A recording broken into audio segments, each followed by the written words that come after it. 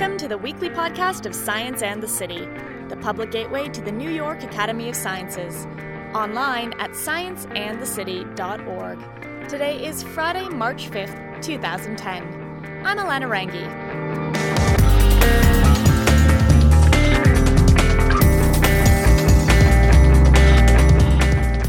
These days, global warming is having all sorts of side effects. One I'm sure you've heard of before is that melting sea ice is changing the habitat and habits of polar bears in the Canadian North. It turns out, however, that there are also some changes happening to the grizzly bear population. For the first time since 1989, grizzly bears have been turning up in northern Manitoba, near Hudson Bay, an area home to polar bears. Whether this is a result of warmer temperatures or decreased hunting pressures, scientists aren't sure. Robert Rockwell, or Rocky as he goes by, is a scientist at the American Museum of Natural History, and he's also the lead author of a recent article observing these population changes. I sat down with him last week to learn more about what he's finding and what it might mean. My name is Robert Rockwell. I work at the Museum of Natural History in New York. My main research is in an area called population ecology. I worry about how many there are of things. I worry about whether those populations are growing and whether those populations are declining. And a lot of what I work with are birds. But because I've been in the Arctic and I've been there for many years, I also worry about the numbers of polar bears, caribou, wolves, and so on and so forth. And in part of doing that work is flying transects to get good estimates of numbers. And it's in doing those estimates, or those transects over the 40 years, that 2 years ago we ran across a grizzly bear. A grizzly bear where Rocky only expected to see polar bears. Polar bears and grizzly bears are two very different species, despite sharing many of the same physical characteristics. Being no bear expert myself, I got Rocky to tell me a little bit more about both. Polar bears sort of have a schizophrenic lifestyle. When the sea ice is frozen, they're out on it, hunting seals, unless they're a pregnant female. Pregnant female polar bears dig dens, and in the southern part of their distribution, those dens are in peat banks along the shores of rivers and lakes. Further north, those dens are in snowbanks out on the ice pack. Non-pregnant females at cubs from the previous year or the previous 2 years, and all the males are out on the ice all winter. In the southern part of their distribution, like Hudson Bay, near Churchill, Manitoba, where I work, the sea ice goes away, and it always has.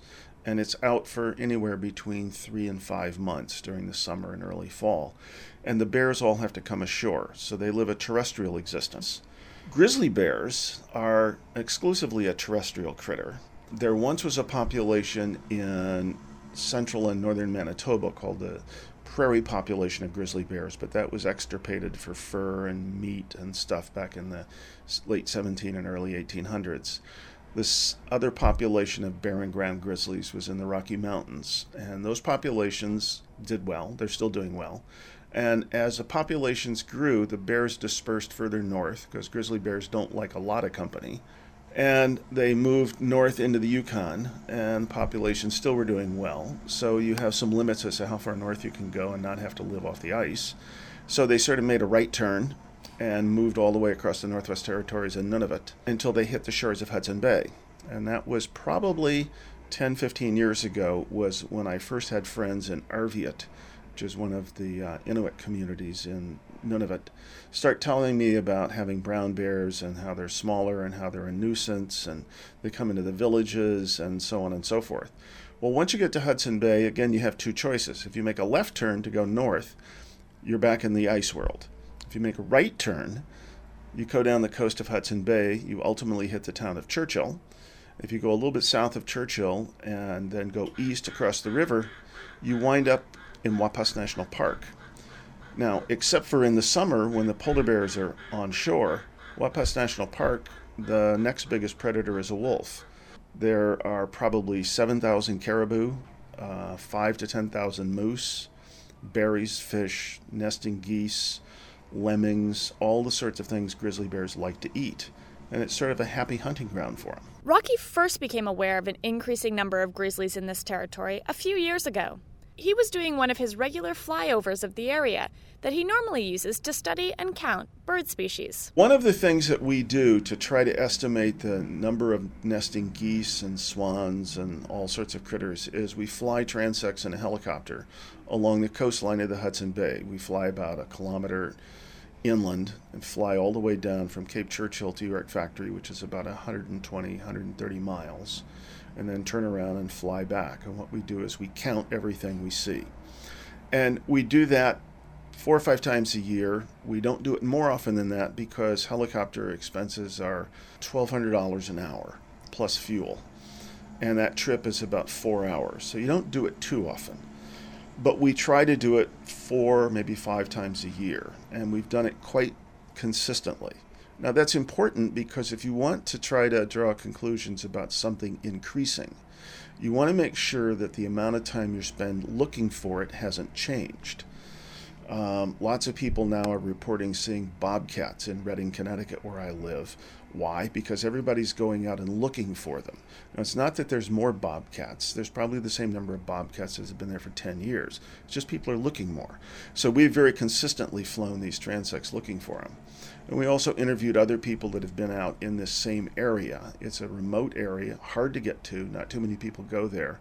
But even with those, we had to interview them because a lot of the reports of grizzly bears were, well, I saw a brown thing running away from me. How do you know it wasn't a moose? So we interviewed people and we eliminated a lot of observations and we came up with ones that we were convinced, the we being myself, Linda Gormazano, who's one of my graduate students, and Daryl Hedman, who's a Manitoba conservation biologist.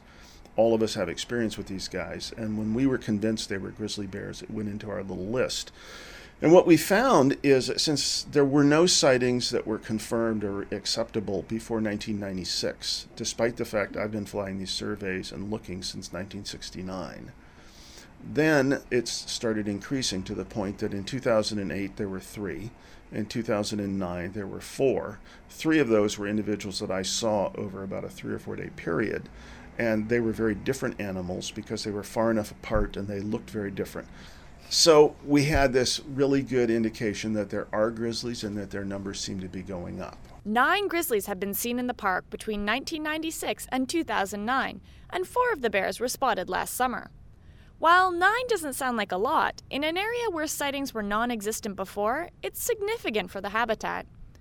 In addition, grizzlies, like polar bears, are a protected species in Canada, which means that hunting pressures on both species have decreased significantly and might be the cause for the bear's stronger population and expanding territory.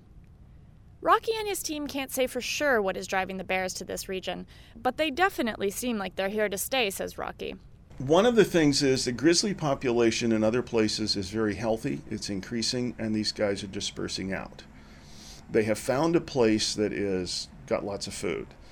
When we first submitted this paper, one of the reviewers said, well, what you're really seeing are just the odd subadult male wandering down and he'll go back to Nunavut for the winter. And I didn't really believe that. And when we see guys as fat as some of the ones we've seen, it's sort of hard to believe that they've walked all that way, now they're going to eat, then they're going to walk all that way back. So I asked a couple of the First Nation elders, this is the York Factory First Nation, who are people of the Cree Nation. I asked a couple of the elders who, I guess it's a little almost sad for me. The 3 of us were young men together in Churchill. They're now called elders, and I'm just called old. But I asked them, what do you think about this? And they just looked at me as if I was sort of crazy and said, you know, you're a bear. You've come to a place where there's really good food. Why would you leave? So I think what it means is that the bears are there to stay. They've got a nice place. It's a food resource. And they're going to be there. They're now part of the scenery. I think that one of the points we wanted to make in the article was, and this was partly at the request of the national park, is to try to put together a list of all the possible problems that could arise from this new visitor. I asked Rocky whether this new grizzly presence will mean anything for the people who live in the Churchill region. Polar bears can be a problem. In Churchill, for example, they have a thing called the Polar Bear Alert Program, which is a very highly organized system where if you see a bear within so many miles or kilometers of town, you call and they decide whether to go out and trap the bear and remove it and fly it out and get it away from town. They even have a polar bear jail where they put some that are nuisances. Grizzly bears are a little bit more of a problem because polar bears are sort of like a skittish raccoon. You can do a standoff with a polar bear, which I've done many times. And as long as you sort of back off a little bit, they'll usually go away and leave you alone. You probably look like you're not enough food for the effort. Grizzly bears, on the other hand, just sort of have this nasty streak where they just want to mess with you. They also have very long claws, so they can dig through the side of people's houses a lot better than polar bears. And they're just not quite as timorous around people as the polar bears are. This type of human-bear interaction is rare, however, and interestingly enough, there may actually be some benefits for both polar bears and grizzlies when it comes to sharing their territory. One of the more intriguing interactions is going to be that polar bears, try as they may, cannot outrun adult caribou. Linda and I watched them try. Can't do it. They can split them off from the herd, but they can't outrun them. Grizzly bears can. Wolves can. And we have seen polar bears, after a wolf kills a caribou, go over and basically chase the wolf away and claim the caribou. I'm quite sure that they will do the same with a grizzly bear. Grizzly kills a caribou. Polar bear comes up.